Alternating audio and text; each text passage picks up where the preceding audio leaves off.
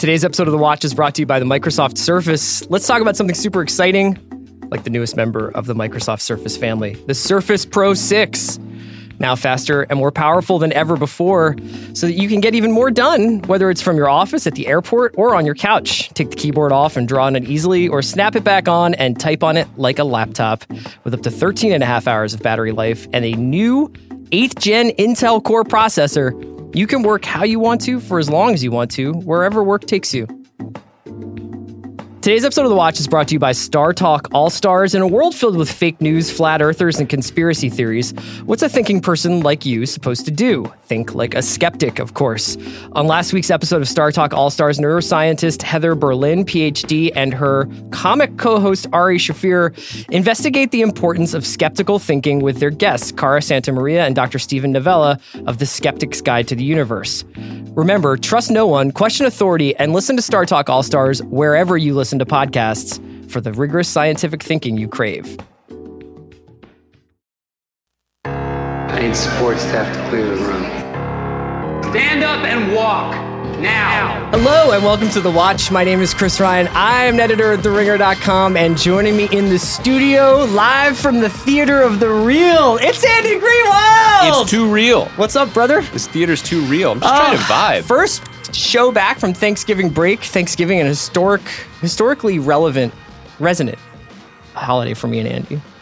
Really? Yeah, because I feel like we used to just do our thing over Thanksgiving break in Philly. It's true. I connected the holiday. We're not alone in this, right?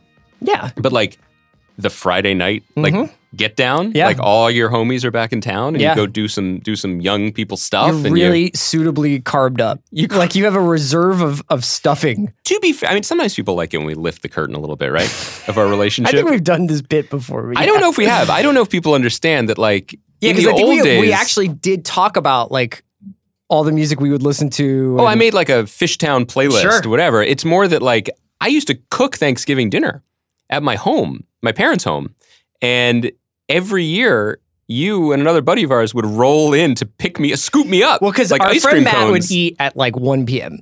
That's right. and then I would eat at like 6:30. And I would eat at like 8. You would eat at like weirdly a like you were having a Madridista Thanksgiving at like 10 p.m. You're serving hors d'oeuvres. It's because I'm a slow cooker. And so Matt and I would show up and we would sort of graze. Ingratiate yourself with the family. Yeah. And then, sort of black bag me. Yeah. Right? Yeah. Put a hood over my head. Go to the 700 Club. It's different nowadays in that We do not spend Thanksgiving together at all. we stay far apart. You, Chris, you were in another country. What was Yeah, that I like? went to London. It's not.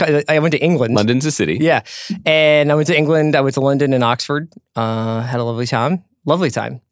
Here's the thing about England is that when the sun does quote unquote come up, And when is that? 9:30, it seems like, and then basically stays the exact. It comes up and it looks like dusk. Yeah. And it stays that way until 4:30, and then it goes away again. I thought, it's in summer that it stays like that real late, right? Yeah, so yeah. it's like real early. Yeah. What is that? Does that awaken something primal in you? Do you feel more at Like home? I'm in my homeland? Yeah. Because here's the thing. I was back in Philadelphia for a few days, which was wonderful. And what it was also, though, was fucking cold. Yeah. It was a high of 23, 24 degrees on Thanksgiving. And here's the thing. My body was so unhappy and uncomfortable.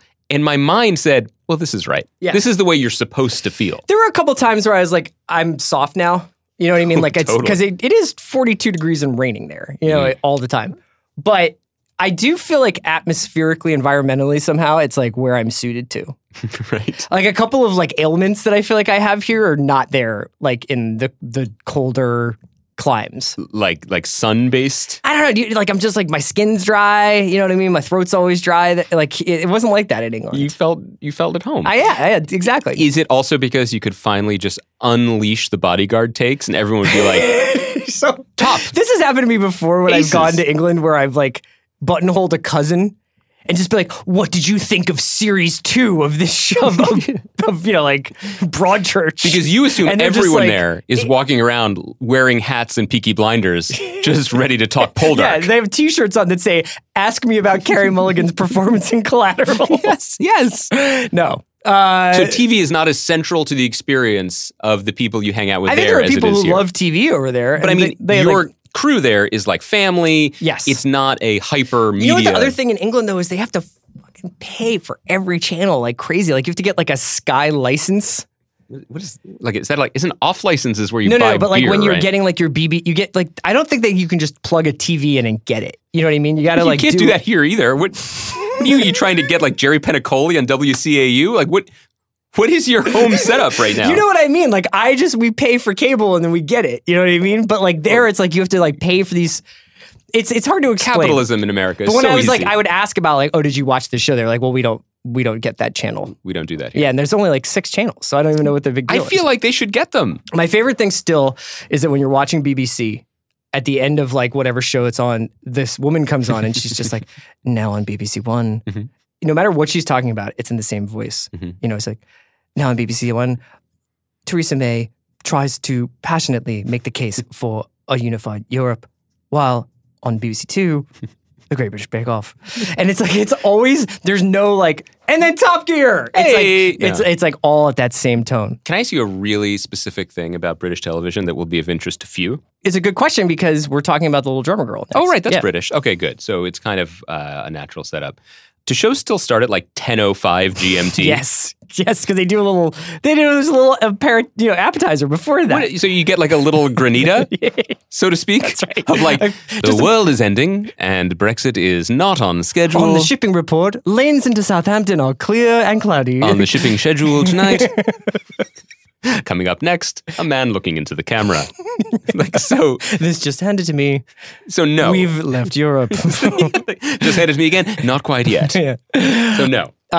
So not a lot. There was not a lot of takers for my bodyguard conversation starters. Conversely, were people just like hype AF on The Good Doctor? No, I didn't see. I don't see a lot of American series making a huge impact there right at the moment. American series. Yeah. So I don't know if this is not going to completely land for you, but I was on the tube and we were going to the Tate Modern. Yeah, you are. And a bunch of school kids got on and they all like had like, They're wearing little vests. they were actually were. They so were like sweet. all dressed up little school kids. Little drummer boys and girls. And they sit down next to me and I'm just like, oh, these kids look adorable. The English, they just really, they know how to raise their kids, Yeah. And one turns to the other and goes, you know what, Blood? If I sit down in that front row and teacher asks me about economics, I'm like, I'm well chuffed about that, Blood. That's so, first of all, A, so good. B, it's an amazing imitation of Yan Demange, who briefly was attached to direct the pilot of Briar Patch. Orion, Gov! That's great. Yeah. So it was just like really loud talking about how they were going to have to take their sixth form physics tests, but they weren't like excited about it or something. I don't want to segue yet into talking about the television show we have to talk about, Little but Drummer Girl. I am going to bring it up. And I'm going to bring it up slowly because, I mean, yes, there were a number of important movies released over the last weekend that I did not see. So we can't talk So about we can't them. talk about Widows. We Sorry. can't talk about The Favorite. Can't talk about Creed 2. Can't talk about Ralph Breaks the Internet. Nope. Because I know you were pretty hype on I that. won't be talking about that ever. Me either. Someone asked me if I was going to take my children to that. I was like, my children, if I do my job right, they will never know about that. Same children, by the way, who are the reason why I've not seen a movie this weekend. No, I just wanted to ask specifically about... That would be amazing if you like looked at your children and you were just like, I want to tell you something. You have robbed me of cinema and I will rob you of your cinema. They're waking up at 4:55 a.m., so there are a lot bigger things that they've robbed me of, like my clarity of mind and purpose at this moment. But so again, and I think people, especially people who are listening abroad, will enjoy Chris's role as foreign correspondent after his 6 days over the pond. But we're watching Little Drummer Girl. You and I love it. Meaning you and your... We are, but Yes, I mean, you and I collectively, my wife and I are watching it as well. We're big fans of it. And one of the things about it that I love so much is that it is lavish. It looks so beautiful and considered. And then AMC burned all 6 hours in 3 nights. We're going to talk about the first half of it in case people haven't fully caught up. We'll touch on it again on we're Thursday. doing this on Monday. It came out a week ago. Like you can probably get to the rest of it. Yeah. But I guess I'm wondering about its role in the firmament in 2 countries because AMC is a major channel over here. But I believe the story behind this is that it's a co-production with BBC, which made me feel like, well, that's probably where a good portion of the money came from. Because otherwise, if AMC spent a ton on it, would they be burning it on 3 nights? Do you think that's an accurate representation of this show's place in the British cultural firmament, or in general, BBC's commitment to production? Because they're certainly making a lot of shows, much like our channels and streamers. Well, BBC here drama, I mean, like obviously with things like Sherlock, Bodyguard, Broadchurch, these shows are within the context of like the size of the country, blockbusters. Right. I think that Bodyguard's finale, they said was like shattering records of viewership Bodyguard in the is way huge. that it was like, maybe not like MASH, but it sounds like, Well, it wasn't like MASH in the numbers, but it was like MASH in the sense that it's a kind of number collectively that people in this country dream about retrieving. yes, yeah, right. And I think that, I met some people over there, cousins of mine and others that were just talking about how they just have Netflix. So that generationally, that's like what's happening But here. I think the people who were saying something like that were a little bit more like, first of all of them just watch Friends, what I mean? Or have watched Friends already like once or twice through. That's still the most popular show in the world. Right. And that they just put it on when they get home while they're making dinner. Yep.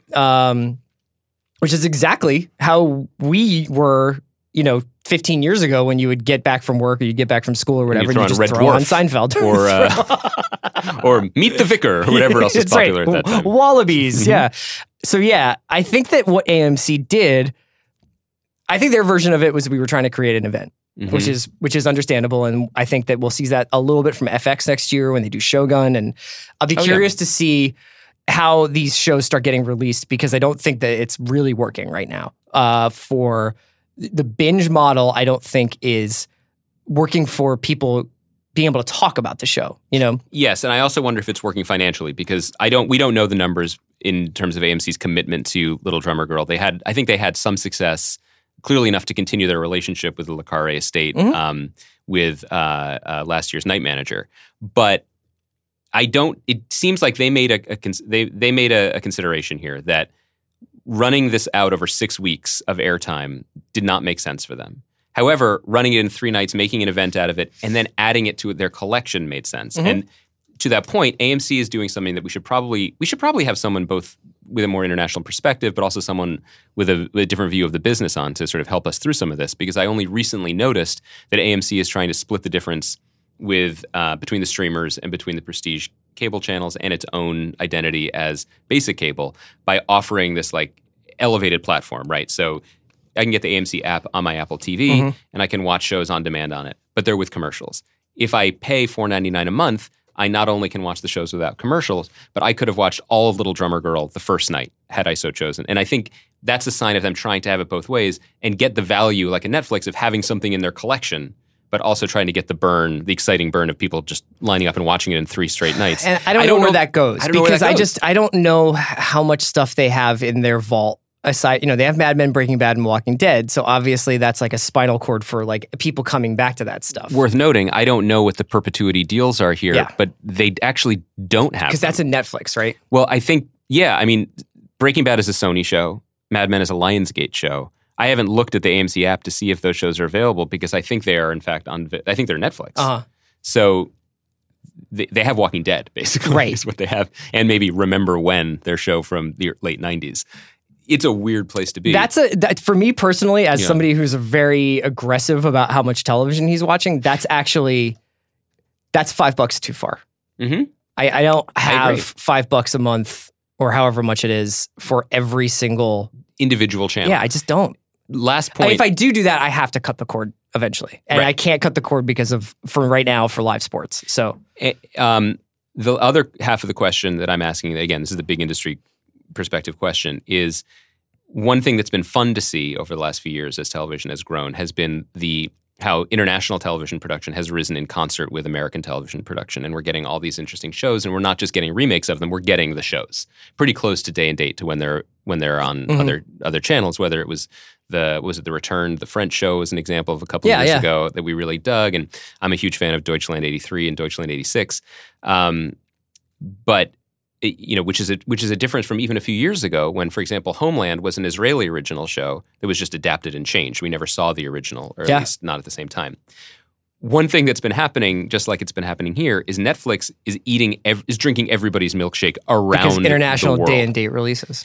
Not just that, they're just making the shows themselves. Sure. So whatever production houses or channels were willing to invest, like whether it was the BBC or Rai or Telemundo or whatever around the world, were going to invest and try to turn themselves Canal into... Plus, yeah. And become an HBO or become a destination or become a major hub for local native language production. Netflix is like, well, we'll just make Dark. In every country that Netflix exists, they have their version of Dark where they're saying we're making the original shows in this country too, which is great for us to be able to watch them here. But I don't know what the trickle-down effect is because here, HBO and AT&T, they're like, well, or Apple, we can trade punches with Netflix for a while. Those smaller channels or national channels, I don't know if they can do that.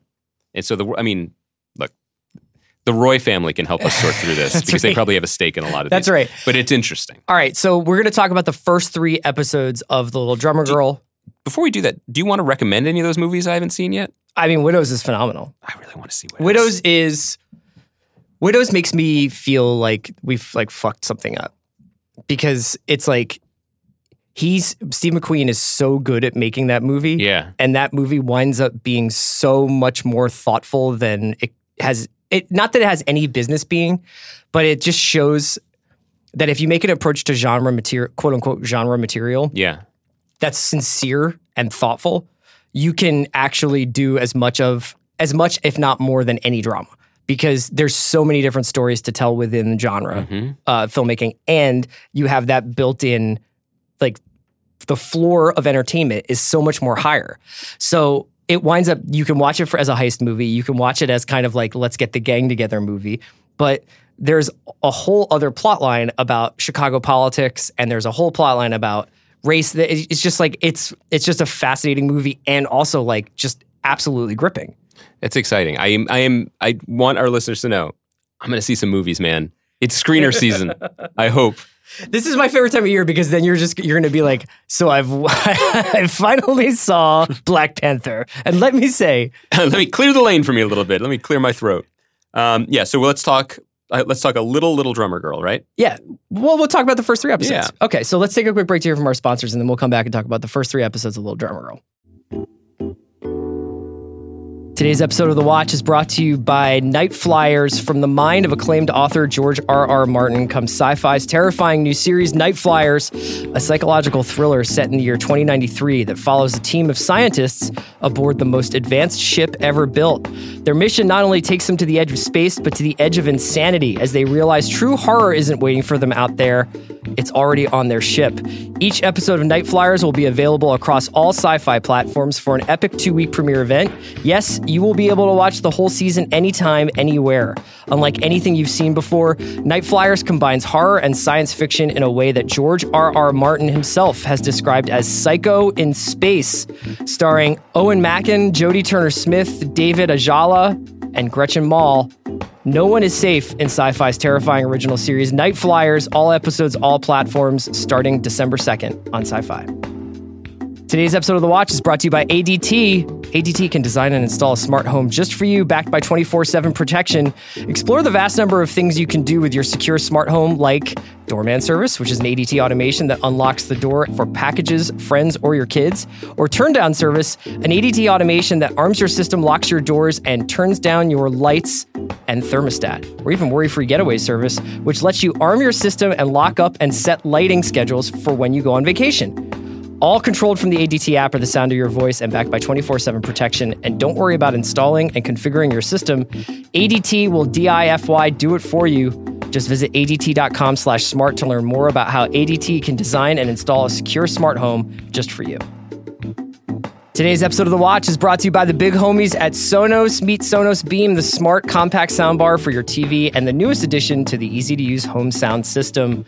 Beam is incredible. It is so easy to hook up. It's so easy to use. It's so great at bringing sports to life in your living room or just making the movie experience come into your home. I mean, isn't that what you want? We're getting so much content beamed into our homes anyway. Why not use the Sonos Beam to make it sound better? Beam lets you play everything you love, from music and radio to TV, podcasts, and more. You can use AirPlay to enjoy sound from your iPhone or iPad on Beam. All it takes is one cord to connect the Beam to the TV. The Sonos app walks you through setup step by step, and it syncs with your existing remote. Or you can get a hands-free control by using Alexa, which is built in. That way you can start a playlist, skip tracks, and pause simply just by asking out loud. Go to Sonos.com to learn more and order your Sonos Beam to start your smart home sound system. That's Sonos, Sonos.com. All right, we're back. Let's talk about the first 3 episodes of Little Drummer Girl. 3 of 6. Yeah. Which, by the way, might be confusing for people who did keep up because this was aired as 3 2-hour Yeah, we're talking episodes. about the first night and a half. But if you're watching it in any kind of streaming service way, if you're buying it off of iTunes or Amazon. It's chopped up? It's all there. All right. Yeah, it's chopped up. This is like, it's recency bias, but it's like really jumbled up my top 10. Yeah. I kind of can't deal with how much I love this show. I know. It's so good. And it's a show that wants you to love it because it's so deeply realized and it's kind of just really romantic. You know what I mean? And the music is beautiful. It's like inviting you in to this warm bath of a world that is actually quite dangerous and quite scary. And I think that we will talk about it, but the second half of the series gets a lot more chilling. But sort of languidly rolling through Greece and Yugoslavia in the late 70s, and these Just loading up on Slivovitz. bold colors, as they like Florence Pugh to wear on the show. It just is a show that invites a connection, I think. Can we talk about, I agree, and I feel deeply connected to the show and very excited by it. When you talk about the year-end list being shaken up, I agree, because recency bias, I am full of joy that the show is out there and I still have a little bit more to watch. I think it is so vibrant, so exciting, so deeply realized and affecting and thrilling to watch that it is crashing through the numbers on my top 10 list just because I feel so positive about it. I had so much fun watching it and so I have so much anticipation about watching more. What I'd like you to do, Chris, because people who listen to this podcast know how we feel about crime fiction. They probably know how we feel about John le Carré. Yeah. And they probably also know that though he has been a recognized master of the form and just one of the great living novelists and recognized as such for a number of decades, the adaptations of his work have picked up in recent years because his sons are now controlling the franchise, the Cornwell sons, and they've made various deals, and so we get projects like the new Tinker Tailor Soldier Spy movie, which I loved, and The Night Manager, which I was okay with. Here we have them tackling and succeeding with what I believe, and I have not read this book, is considered one of his masterpieces, but also one of the naughtiest and most cerebral of his books. Yeah, paradoxically, it's one of his most complicated books, and it's also I think it was at the time when it was released, easily it's his biggest commercial success.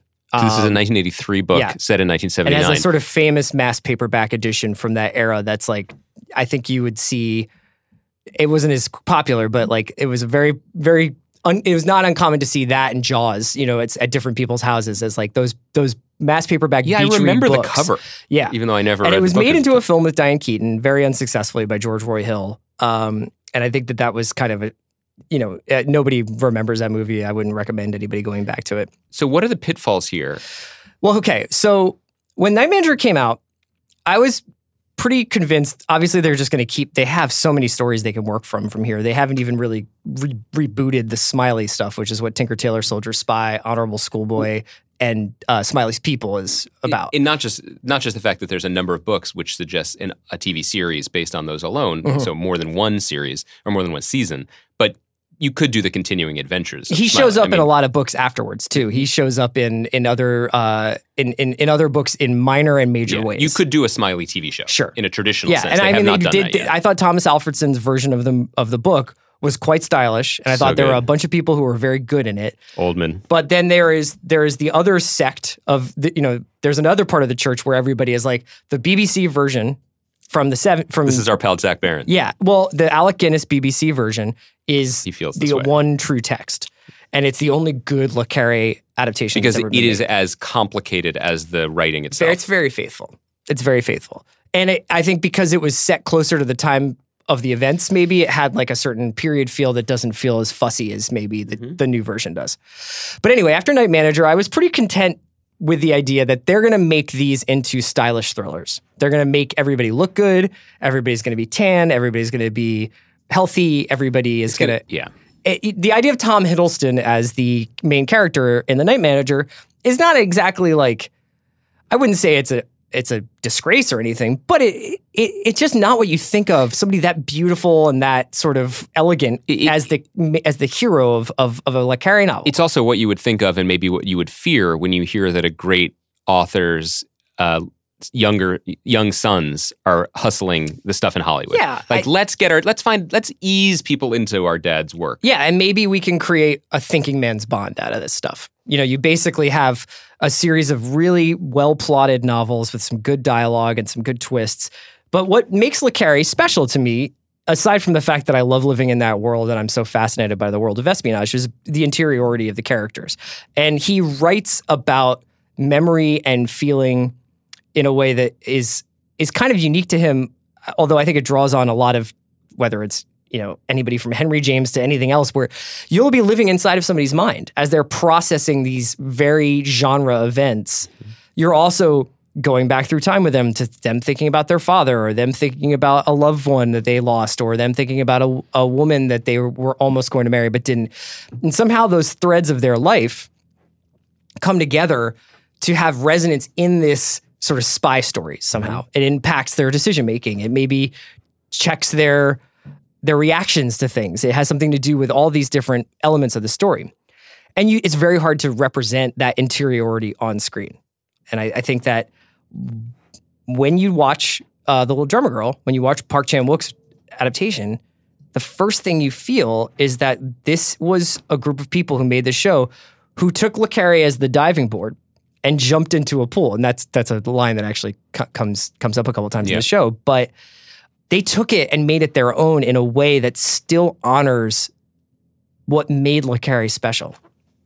But you can't show interiority unless you have voiceover. So what he does is he lets the camera show it. He lets the camera wander and dive and reveal what's happening on these actors' faces so that you can fill in the interiority for them. I completely agree with all that. And I would take it a step further, which is to say all the things that maybe made Little Drummer Girl appear challenging for an adaptation are actually what they've embraced here and have made it good, which is to say that it is at its heart about performance. It is about the theater, as you said in the intro. It is about the theater of geopolitical discord, of about espionage, of about the disturbing commonality between the, I don't want to say narcissism, but the extroversion, let's say, of acting and of being an assassin or of playing a part. They're all playing a part. And whether you seek out the part by auditioning or the part is granted to you by events on the world stage, there are people who take the opportunity and there are people who shrink from that spotlight. And this is a series about very different people and relatively, I don't even want to say broken people because that's a cliche of contemporary television. I would just say unique people who all have answered that call. And they've ended up on different sides of the stage, perhaps. Yeah, I think that it's interesting because it's interesting that you say that whether or not they're broken and this fixes them or not. Because I think one of the things that seems really reductive to me. But it also something that it really captures probably about that 1970s period leading up into and that late Cold War period is the way in which world events did suck everybody in. Right, you couldn't be on the sidelines. There's a scene in the first episode, I think, where Charlie is in a bar with her theater troupe in England, and she gets excited because they've been offered this Greek vacation by a patron, and that guy Al, who's sort of her boyfriend, but is like kind of on the outside and is much more of a Marxist, is sort of like, there are explosions going off, and you're excited about your like piss up in Greece, and she's just like, you're only mad because you're not invited, and then she winds up inviting him. But that idea that essentially what you read in the news wasn't compartmentalized, but was actually in front of you all the time and was governing what your everyday life was, I think is something that really resonates today too. Yes. But in a different way, because I feel like the theater that those people were living in was the entire stage for this conflict, Yes, and of course, what it brings to mind is the fact that, you think about World War II, they're like, well, the Pacific Theater. We use that word to talk about war, and it's just as it is then, just as it was in 1979 when the story is being told, as it is now. If you move your avatar a few clicks or a few 100 miles or 1,000 miles the east or west or north or south, you can be in a theater like that too. Sure. And how culpable are we for those events? Have we bought tickets? Are we responsible for what happens on stage? I mean, these are the things that are happening. These are the ideas that swirl around the show, and the show wisely embraces them. But all of this is very, we're having a heady conversation about something that is just fucking ripping. And a lot of that has to do with the performances, which we should talk about. But first and foremost, we should talk about Park Chan-wook, who is, people who go to the movies will tell you is a legendary and brilliant figure. I am deeply in love with him now, watching this, because it is astonishing. He's probably best known for Old Boy. Old Boy. Didn't he do like Sympathy for Lady Vengeance? Sympathy for Mrs. Vengeance. Yeah. Which is one of my favorite movies. It's just a remarkable movie. There's so much control here. Sometimes when we talk about things being controlled by a director, it can feel like it's choking the life out of it. But instead, it just feels like the most deliberate and vibrant canvas you can imagine. I said this last week when we were previewing it. I'll say it again. Like, I am newly in love with and obsessed with production design now that I understand how hard it is. When we made Briar Patch, it didn't occur to me because you never have to think about how every detail, of course, every detail matters. And in any art, when people consider every detail, it is actually Sympathy for Lady Vengeance. There's better art. Sympathy for Lady Dynamite was a blog post I read last year after the show was canceled. But when I found myself in Albuquerque, like designing matchbooks for a hotel that we would never see, writing newspaper articles for newspapers that would flash in the background that we would never see, I began to appreciate just the kind of mind that can not just imagine a completely other world, but then fucking make it happen. And this show looks like no other show. It is the color palette, the architecture, the locations, even the weather that they stumbled into or took advantage of in every scene is as much a character as Michael Shannon is. And it is gorgeous to look at. It's really an astonishing achievement. The only thing that I think has come close this year is Patrick Melrose. And that's purely in terms of like aesthetics. The visuals, yeah. Visuals, production design, because I think that show tapered off. But I'm blown away by it. Yeah, I mean, he draws from everything from, I think there's elements of Hitchcock, obviously, in some of the psychological thriller aspects. I think that there are shades of David Lynch in this.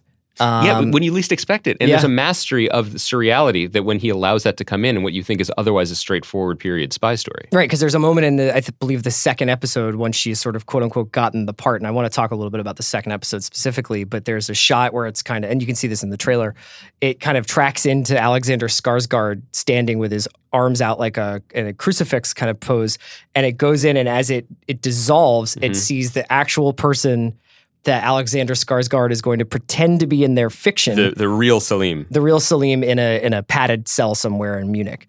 The first episode, I think one of the things that I think is worth mentioning about this is just how disorienting it is and how confident they tell the story, but in the sense of, I've watched it the first few episodes once, and then I watched them again with my wife. And I did that too. She was like, I'm sure I'll get it, but what's going on with this? And I think that I've read the book, so it was a little bit familiar to me, but even the way in which, before you know it, they've kind of enacted this plan. Michael Shannon has kind of sold his Mossad betters that on this plan. You're just kind of like, wait, what's he going to try and do? And then I think, and you've got Alexander Skarsgård showing up, and you're not really sure, like, well, how did he find them? And what's he just going to hang around them and then kind of entice her, but also offend her and then kidnap her? All that stuff, you just kind of have to go with it. And because you're making those plans in your head, you're like, I guess I just have to go along with this. You're kind of thinking like Charlie is. Yes. And what you are giving yourself, I mean, this is pretty fucking grandiose, but go with me here. One of the joys of the series, if you go along with it, is just losing yourself in a story that you buy a ticket, you take the ride. Right? So you give yourself over to it. And that really is what's happening to our character too, right? I mean, Charlie, brilliantly played by Florence Pugh, is being radicalized, essentially, now by the quote-unquote good guys, I guess, fulfilling, is she having itches scratched that had pre-existed this situation? Probably.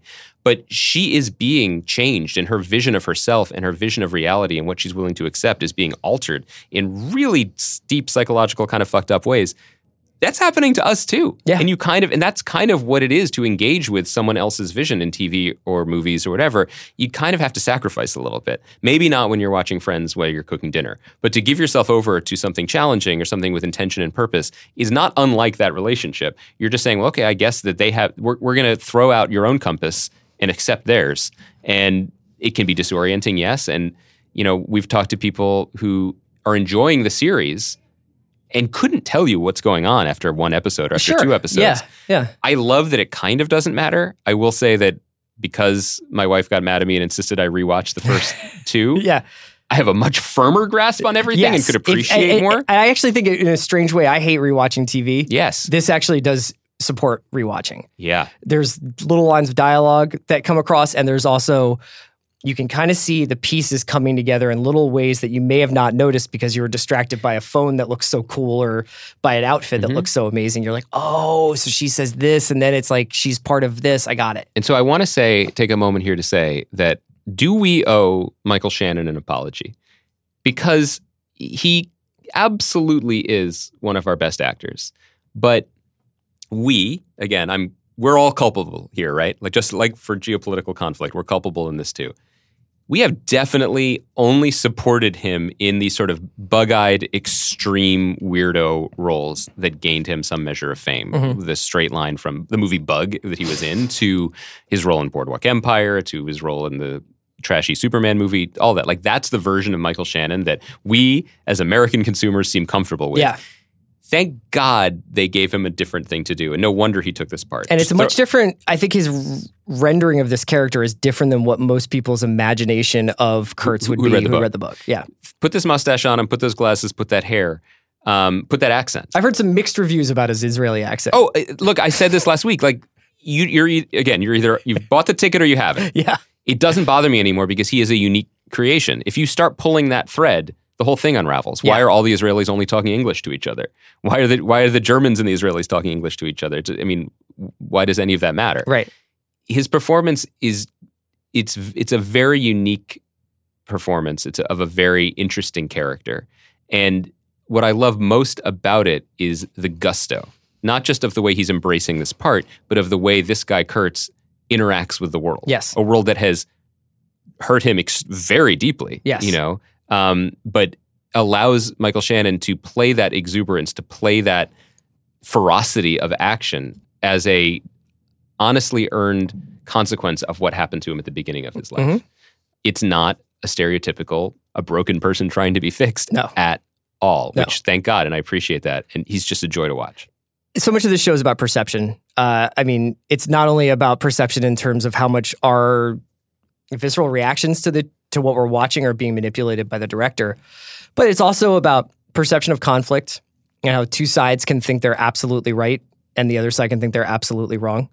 And it's also about our perception of reality because it's about creating a fiction to impact nonfiction. You know what I mean? It's about creating a piece of theater in the real world that will actually change the world off the stage. Yeah, which is kind of what any artist dreams they're capable of. Yes, even if they won't. And that's what Michael. And Kurtz insists. I'm like when he talks to his boss, he's like, I'm an artist. Kurtz is an interesting character name as well. Mm-hmm. Obviously, some intention behind that. Yeah, of course. And I just love that. I love how the arc of his first two episodes kind of culminates in that denouement in the second episode where they break her essentially. Mm-hmm. And that's an interesting scene to watch because it's such a complicated. That's the most complicated part of this show so far. There's this whole element where Florence Pugh, who we could talk about probably for another hour, but how does England keep making brilliant actors like this? Yeah, but you should find that out next time you go. Where Florence Pugh, even though she is essentially being interrogated by secret Israeli agents, she is still sticking to her own legend, to her own fiction of her father being a con man who died in prison, which that actual legend is the story of John le Carré's real life and is the story that he then told in A Perfect Spy. You're right. And yeah. The story of Charlie in Little Drummer Girl was inspired by John le Carré's sister Charlotte, who was an actress who flirted with sort of far left actor circles, including with like the Redgrave sisters Right. in the 70s, who were really big workers' rights party people. You know? Right, and of course, there's that line at the end of the third hour where Skarsgård and Florence Pugh, Gotti and Charlie are talking. And by the way, how great is the show that she has 3 names for him? Yeah. Joseph, Peter, and Gotti. Yeah. Jose. Jose, yeah. That he says, some people have the taste for it and some don't. And this is a through line in Le Carré's life because he was involved in the spy trade and then was a writer. And clearly there is some commonality that he's always been trying to exercise in himself, right? Of what kind of being drawn to fiction or grand fiction, but having some impact or footprint on the world greater than sketching in your own where does the art go basically? Yeah. And what effect does it have on people? And what is the best venue to deliver that art in? So I think Florence Pugh actually has like one of the hardest jobs because she's got to carry the show. And Alison Herman wrote a piece that very smartly pointed out that the perspective of the book is largely that of the agents, and the perspective of the show is largely Charlie's. It's for the most part Charlie's. Interesting, yeah. She's got to convince us that this person would go along with this. And that this wouldn't just be, fuck no, I am not going to join a weird secret agent team of Israelis who are trying to enact a like fishing expedition on a Palestinian cell. Let alone, forget the Semtex. I don't know how much you'd pay me to drive across Yugoslavia by myself. I know. You know what I mean? Like, I'm probably out on that, dog. Yeah. And her kind of, the way that she gets it is that I think that you can just tell even from the early scenes of her in the theater, of her playing Joan of Arc, of her, her manner suggests somebody who is looking for a greater purpose in her life and looking like she's somebody who is trying to make her life matter. And Le Carré stories are full of people like that. And they can be on the margins and they can be working as bureaucrats or whatever, but they are people who are basically giving themselves over to this world because they want to feel like their lives matter in some significant way. The last thing I want to say about this, and we'll talk more about the show, obviously, when we talk about the last few episodes, maybe on Thursday's show, is and this is something that I think will impact our conversation, our end of the year show that we do every year with a certain special guest. This is what I love about TV. This is TV at its most surprising and exciting, playing in a format, in this case with source material that I am already drawn to, bringing in world-class talent, but telling a story with the now modern TV with the space, time, budget to allow it to be its best version, right? I also feel like this era we're in where this is kind of bespoke television. You know what I mean? Like this is, I hope, and we're doing a whole podcast about it, I hope some of our listeners will take this journey with us because they like this sort of thing or they're interested to the degree to which we're talking about it. Yeah. This is not, though, a needle-moving show. This is not a show that's going to come back next year. Like, more the second Little Drummer Girl. This is it. Yeah. This is an event that we love. And this is what TV is for us now. And I guess I wonder about the changing nature of the medium and our conversations about it, that we're just celebrating this one thing that we love so much. It's not, I don't think everyone is going to watch this. I don't think everyone who watches it is going to love it. And I don't think this is going to start a new trend in television storytelling. Yeah, no, I don't think so either. But I do think that we're seeing this shift to shows being as good as their directors, in some ways. Yeah. And that directors can bring something to the small screen and they have the budget to play with that can rival anything on the big screen. And I know that those distinctions don't mean anything anymore, but if you're talking about Park Chan-wook, who is one of the great directors in world cinema over the last 20 years, he made miniseries. Yeah. Like that's where we're at now. You know what I mean? And I think that we're coming out of a 3 or 4 year period of time where Fincher, Soderbergh, Cary Fukunaga, I'm tons and tons of other people. And this is another addition to the great television directing canon. I mean, every single shot here means something, earns its reason for being on the screen with something about it. And it never steps on the actors, where you'll have scenes like, I've often thought that there's a little bit of a restriction to the way that people can move in Fincher stuff, right? Like maybe not in Social Network, but in Mindhunter specifically, like because he's so exacting, and I think that he's like, I want to move the ashtray 2 inches to the left. And you can kind of feel that sometimes in some of the framing he does. Sometimes I like that. I like that more often than I don't. There's the same kind of precision in the framing and the composition in The Little Drummer Girl, but the acting feels completely Yeah. untethered I to agree. that. They don't know that they're being arranged as a piece of set design, which they essentially are. They're being these characters, and it's just awesome. It's so cool to watch. We are definitely in a different era right now in terms of things being allowed things are given the space to be what they need to be or what they best could be. There's a grand tradition of things being too short in movies, like trying to squeeze an entire book or book series into a single film.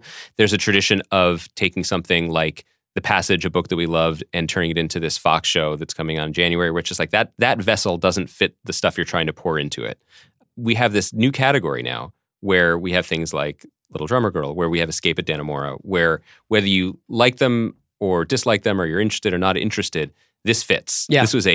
This was the right way to tell this story, whether you like it or not. And the place where those misshapen stories are happening it's television right now. Yeah. And that in of itself is interesting. And I still don't know if we have the exact language to describe it or the right bin to categorize it, because talking about this show's success in relation to One Day at a Time or Glow or Killing Eve, it doesn't really make sense. And yet we're doing it. Whereas when Cuarón's Roma shows up in a week or two on Netflix, we're not going to pretend that that's a TV show, even though we're getting it through the same device. Yeah. It's complicated, but You're seeing things that start as TV shows become movies. You're seeing things that were probably supposed to be movies become TV shows. I mean, like Buster Scruggs was supposed to be a series. You know? Well, first it was a script, and then the way they got financing was to pretend it was a TV show, and now it's back to they were like, look, fuck it, this is a movie. Yeah. It makes it harder for people like us to parse, but the winners are the consumers. Yeah. All right, we're going to be back on Thursday to talk about the second half of the season of The Little Drummer Girl, and we'll have some other stuff for you. I promise we'll have other stuff, guys. Great jobs. Happy Thanksgiving, Baranskis. Well, I guess you already had it, so I hope you had a happy one. Yeah. Right? Yeah. Yeah.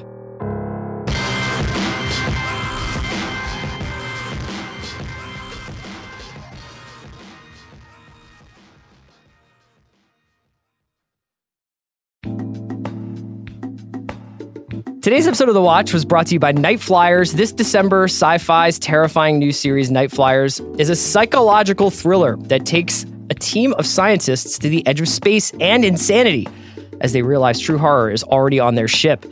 Each episode of Night Flyers will be available on every platform for an epic 2-week premiere event. Oh, and it's based on a novella by acclaimed author George R.R. Martin. Night Flyers, all episodes, all platforms, starting December 2nd on Sci-Fi. Today's episode of The Watch was brought to you by Sonos. Meet Sonos Beam, the smart, compact soundbar for your TV. Beam lets you play everything you love, from music and radio to TV, movies, podcasts, and more, all with rich sound that fills the room. It's super simple setup. But if you don't want to bother with that, Sonos will send someone to you to set it up for you. That's right. If you live in a major metropolitan area, Up and Running will have a Sonos expert deliver and set up your system absolutely free. I took advantage of this. I'm no dummy. But I still feel like Up and Running hooked it up. It made it so that it was absolutely maximally configured for my living room space. So I really enjoy that. You should check it out if you can. Just order from Sonos.com and select Up and Running at checkout if you qualify.